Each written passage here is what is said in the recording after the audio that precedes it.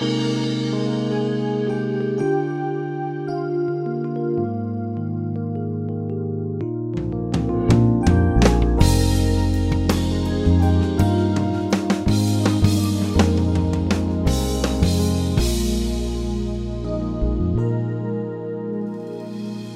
name's Jon Redmond, and I'm the Associate Pastor at First Baptist Church in Pasadena, Texas. And I want to thank you for joining us today on Peace by Believing.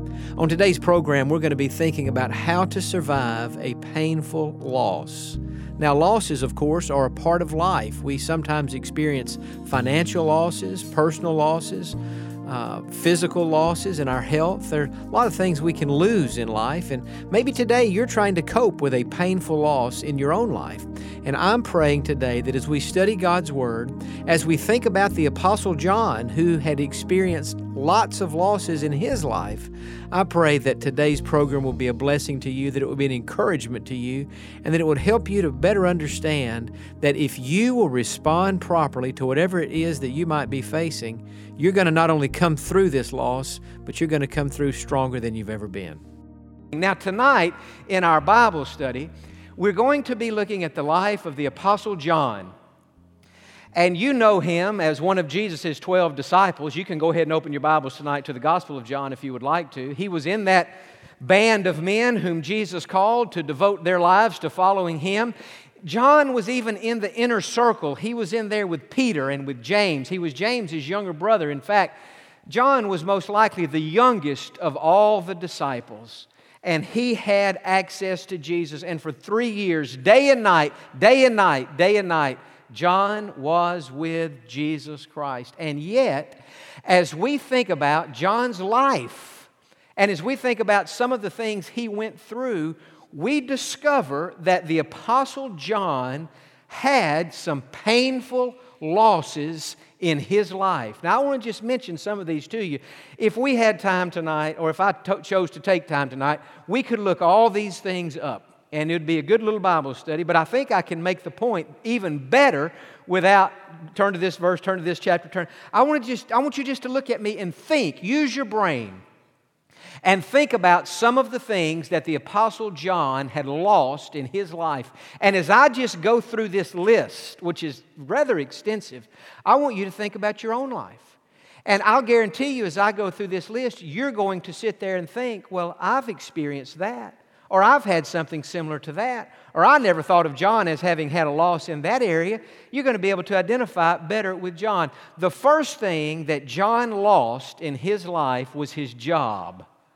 His job. Some of you here know what it's like to lose a job. And John lost his job. He was a fisherman. And he was in the family business with his brother James and their father Zebedee. And one day Jesus walked by the shores there on the Sea of Galilee. And he said to James and John, "Follow me, and I will make you fishers of men." We read about this in Matthew chapter 4. And the Bible says after Jesus said that to them, they left their nets and their father. And so they lost their jobs, they lost their sources of income, and not only that, they lost the privilege of working in the family business. I mean, you read that, they left their nets and their father, but that would be a big deal for men in their 20s to do that, to leave their job and to walk away from their dad's business and working with their dad every day. And so they had not only a financial loss, but they had something emotionally there they were having to deal with, not working with their dad and not being in the family business, and how would he survive? And so he knew something about loss on that level. But not only did John lose his job and his close working relationship with his dad, but a little bit later in life, John lost his brother James. As we read about James in Acts chapter 12, we read that King Herod had him killed with the sword. Of all 12 disciples, of course, Judas hanged himself, so now we're down to 11. Of the 11 remaining disciples, 10 of them were martyred for their faith. The only one who was not killed for his faith was the Apostle John himself. He died of old age. He was not, as far as we know, he was not martyred for his faith. But the other 10 were, and the first of those 10 to be killed was James, there in Jerusalem. And so here is John with Peter and James in Jerusalem. This is after the resurrection, after Jesus has returned to heaven. They're preaching, they're telling others about Jesus. And James is killed. Now, how would you like to have been John? By this time, late 20s, early 30s, and now not only have you left your dad, you have lost your brother, and more than likely he saw his brother killed.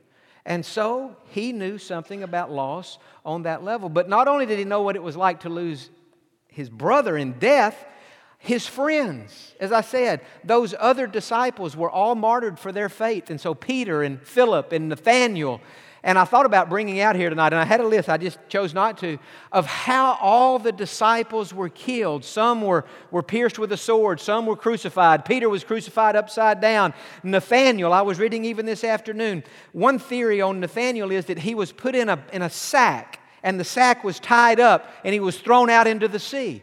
So all of these disciples, these friends that John had for those 3 years, they're all dead. And so he's dealing with the loss now of all of his closest friends. But not only did John have a loss on that level, John had lost his health. As many times happens as people get older, but it can happen at any age.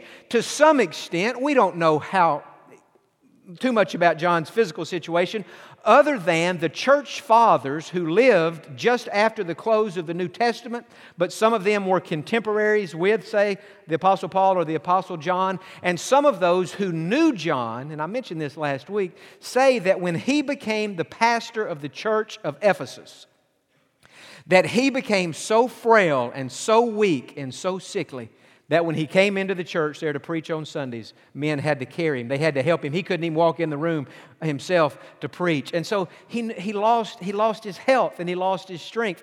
And not only that, he lost his freedom. We could say it this way. The Apostle John lost control of his life.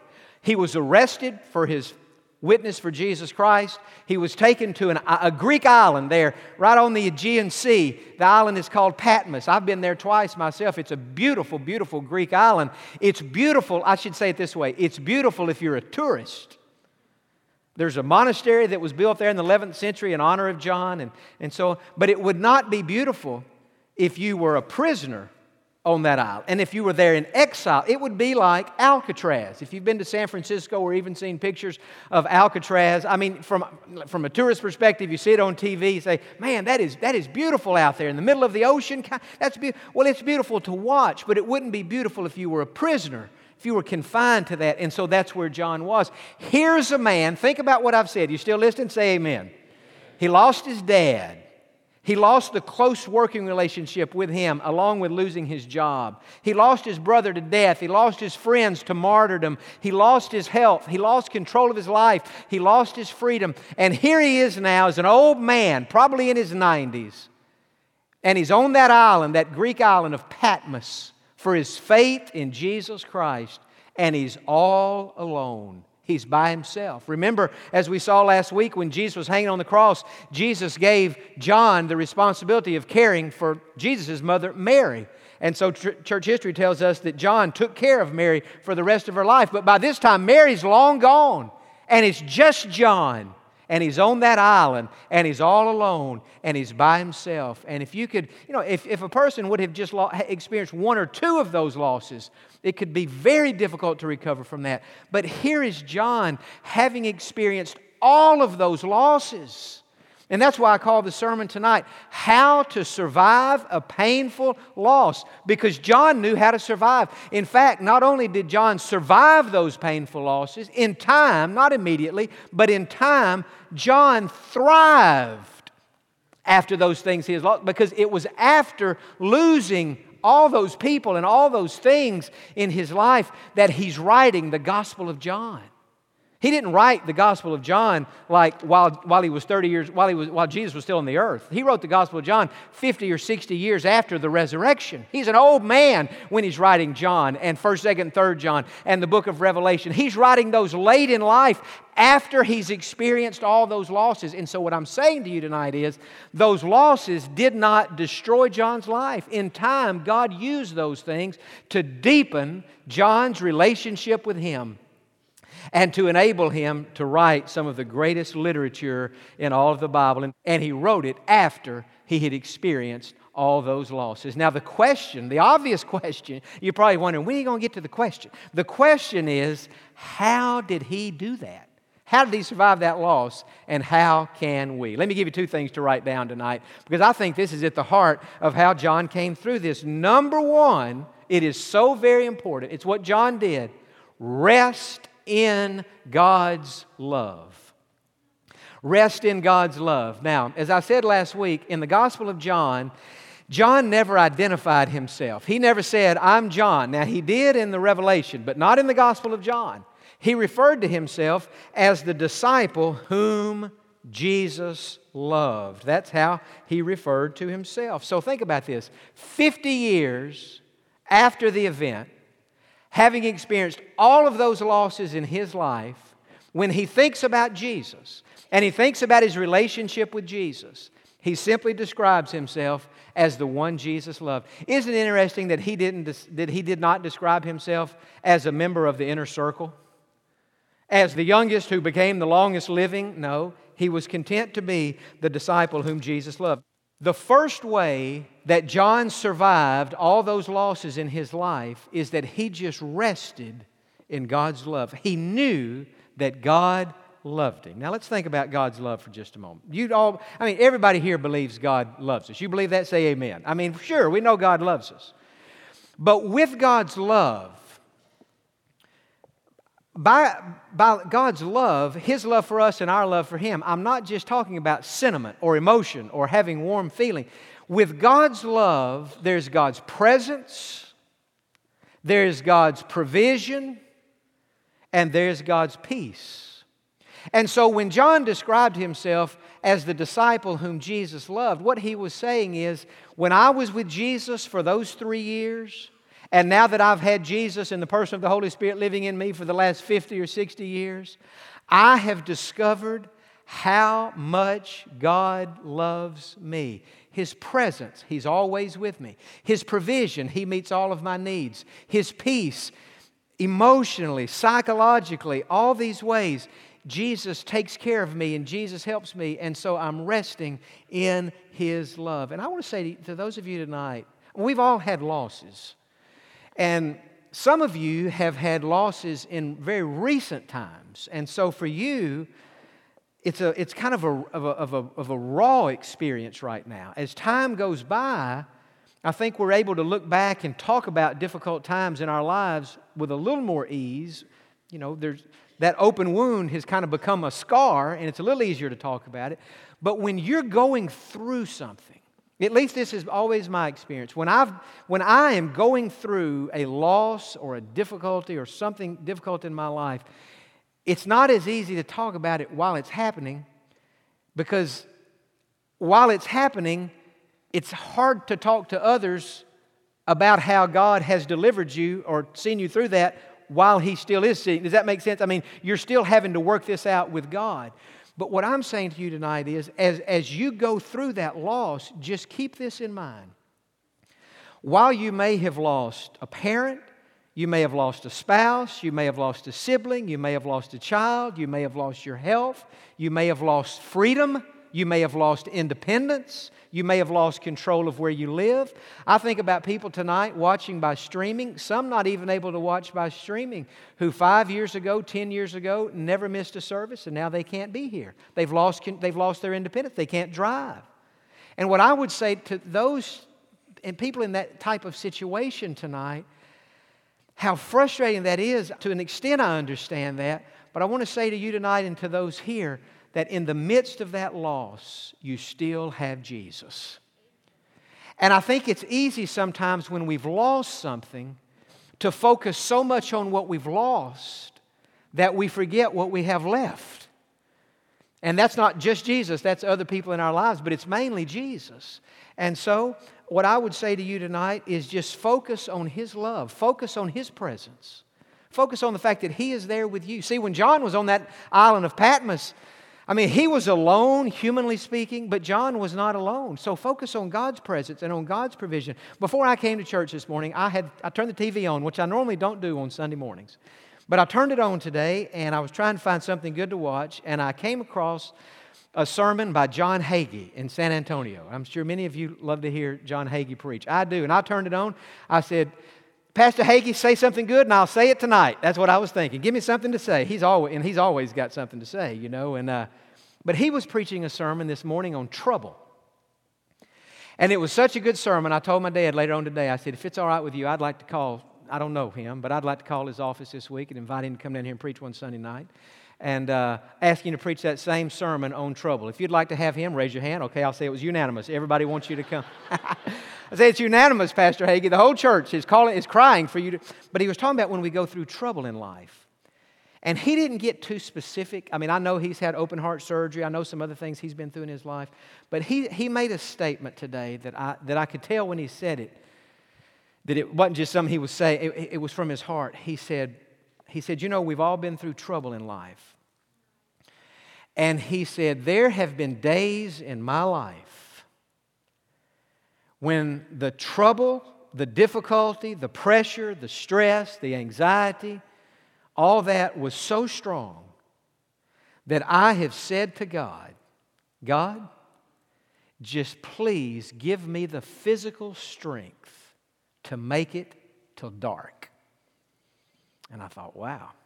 I mean, that's quite a prayer there. God, I'm so weak, I can't. And he got to telling about other people, and he gave an example that I had never heard. George Whitefield, some of you who've studied church history know his name. Back in the 1700s, he was a great preacher in England, and through his preaching, multiplied thousands were saved. He preached out in the open air. This was before the days of sound systems and things like we have today, so they just had their big crowds. They didn't have the rooms this big or even big. They just had outside in the fields. And Whitefield would preach, and he would preach, and his voice would carry. Thousands would be saved. But I never knew until hearing Jon Hagee this morning that George Whitefield suffered from asthma. And that as he was out there preaching in the open air, that in the course of his sermon, he would have to pause many times to catch his breath. And yet, he kept preaching. I read about he was talking about another man who used to pray for people to be healed. And God had given him some kind of a ministry so that not only did he preach the gospel, but even though all healing comes from God, that through this man, God healed many people. And yet, this man had such physical pain. He would go to church, he would preach the gospel, he would pray for the sick, that God would heal them. Many of them would be healed. And he would go home and he would lay on the floor and he would be in such pain that he could hardly stand it himself. Think about that. The man who had prayed for others to be healed was so in pain. And he talked about Charles Spurgeon, the great English pastor, pastored in London at Metropolitan Tabernacle, the most influential pastor, at least as far as his writings are concerned, since the Apostle Paul.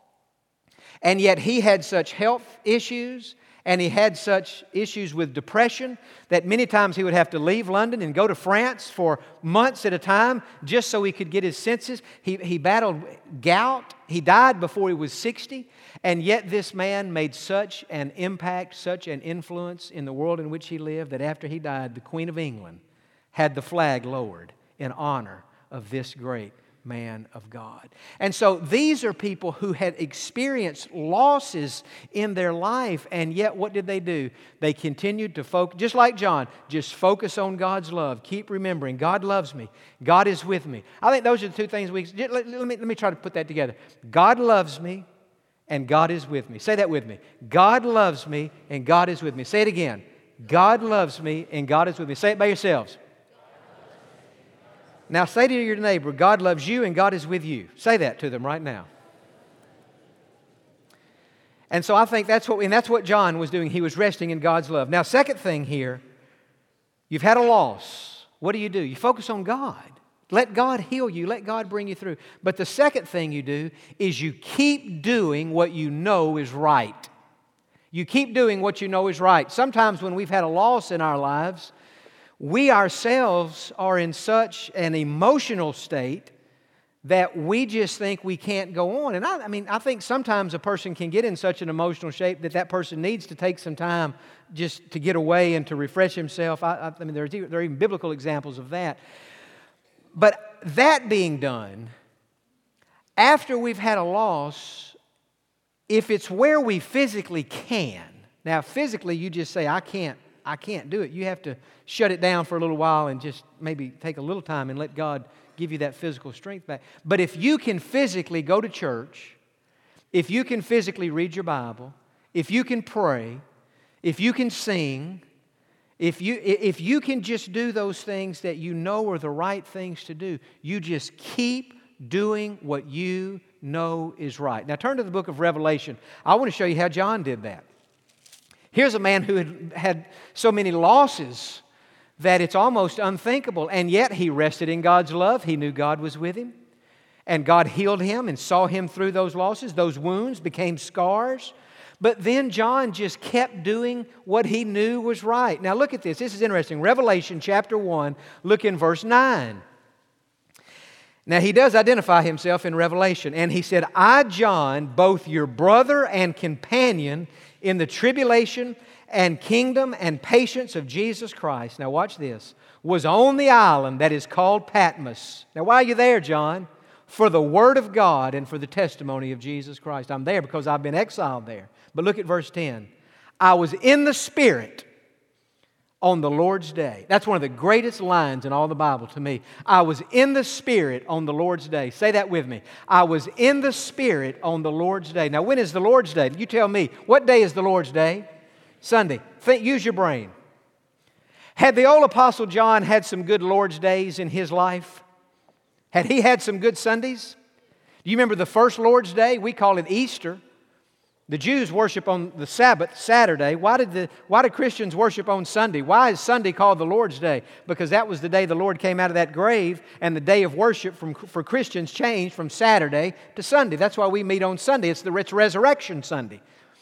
Easter's not just resurrection. Every Sunday is Resurrection Sunday, and it's called the Lord's Day. But I got to thinking about John. It would have been easy for John on that island in Patmos to have sat down in the corner somewhere and to have said, 60 years ago, Jesus called me to be His follower.